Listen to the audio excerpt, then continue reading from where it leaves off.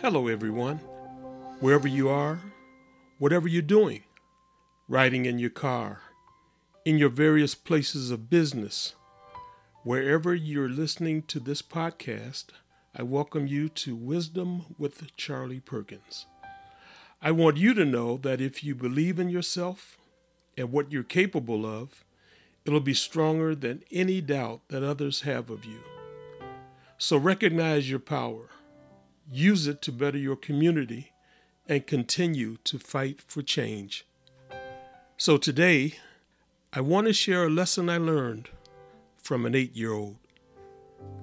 As a kid growing up on the south side of Chicago, my dream was to become a professional baseball player. That's all I wanted to do, play baseball. Growing up, Willie Mays and Hank Aaron were my baseball idols. There was an alley behind our home, and I would go out there with a broomstick. I would reach down and pick up little tiny rocks, toss them up in the air, swing with this broomstick, and I was able to hit a rock seemed like a block away. It seemed like I could slam it easily. There was a junkyard about a half a block away, and so many times I can hear a thump, and I say, uh-oh, I just hit something again. Where I grew up, there were no organized Little League baseball teams.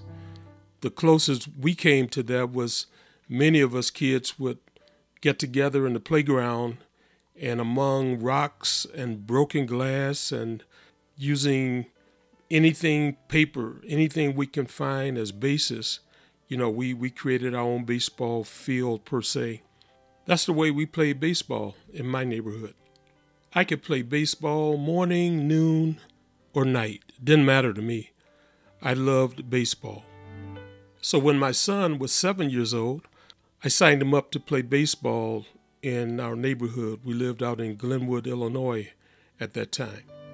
The league was looking for managers and coaches. So quite naturally for me, I signed up to be one of the managers. My manager at Harris Bank was very supportive. Anytime we had a practice scheduled, I was allowed to take part of the afternoon off and get to the neighborhood and get the field ready for my team to practice. He was also instrumental in designing plays for our practices, helping me with some of the signs that we used during the games, and all around supportive. Just a great support system. So the big day comes. It's my first game as manager. My family's there, my sisters, my brothers, my mom, my dad, friends from the church. I mean, it's a big day for Charlie. Whenever my son came up to bat, there was this huge cheering section. Come on, Courtney, hit the ball. You can do it, Courtney. Come on, let's go. Just huge. So Courtney gets up to bat the first time, he strikes out. And then he comes up the second time, again, applause, cheers, encouragement. Come on, Courtney. He strikes out a second time. The third time, Courtney comes up, and he's standing there. He kind of puts his head down, and he's in the batter's box, and all the cheers, everybody's cheering for Courtney. He's there, and he's getting ready to swing, and I just know he's going to hit the ball. But he strikes out for the third time. Now I go ballistic. Courtney, what are you doing? You striking out again? What's wrong with you? That's not the way we practice. You know better than that. You can play better than that. What are you doing? Now, mind you, this isn't a private conversation. This isn't in the dugout. This is out in the open as he's walking away from the batter's box and home plate. And with tears coming down this kid's face, he looks at me and says, Dad, I'm doing the best I can. I was so embarrassed for myself. I could have crawled in a hole and pulled the dirt on top of me. I felt really bad about embarrassing myself and my son in front of all those people. That never happened again. I realized I was living my personal baseball dream through my son. Not only was that unfair to him, but I had no right to put that kind of pressure on that kid. That really was a life-changing moment for me. without any pressure from his dad, Courtney went on to have an amazing Little League baseball career.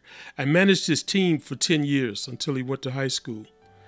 And over those years, Courtney received so many accolades, so many trophies, voted to the All-Star team each year, recognized as one of the top players among his peers and among the other managers and coaches.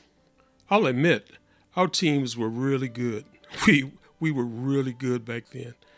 One of my proudest moments was when the parent of one of my players wrote the chairman of Harris Bank complimenting me on my managerial style, the camaraderie I was creating with the kids, the rapport that was created, and how much fun these kids were having.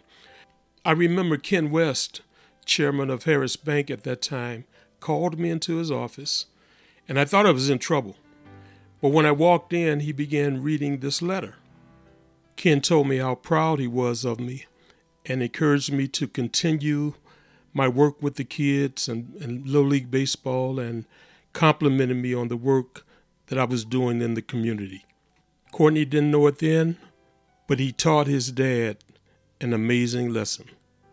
The lesson I learned from an 8-year-old. So why not celebrate and practice kindness intentionally in our homes, our workplace, or our schools routinely? As the Greek philosopher Aristotle supposedly said, educating the mind without educating the heart is no education at all. So I hope this podcast was helpful to you. And again, download and subscribe at Apple Podcast, Google Podcasts, Spotify, Stitcher, Anchor, or your preferred podcast app. So thank you for listening. And as always, keep podcasting.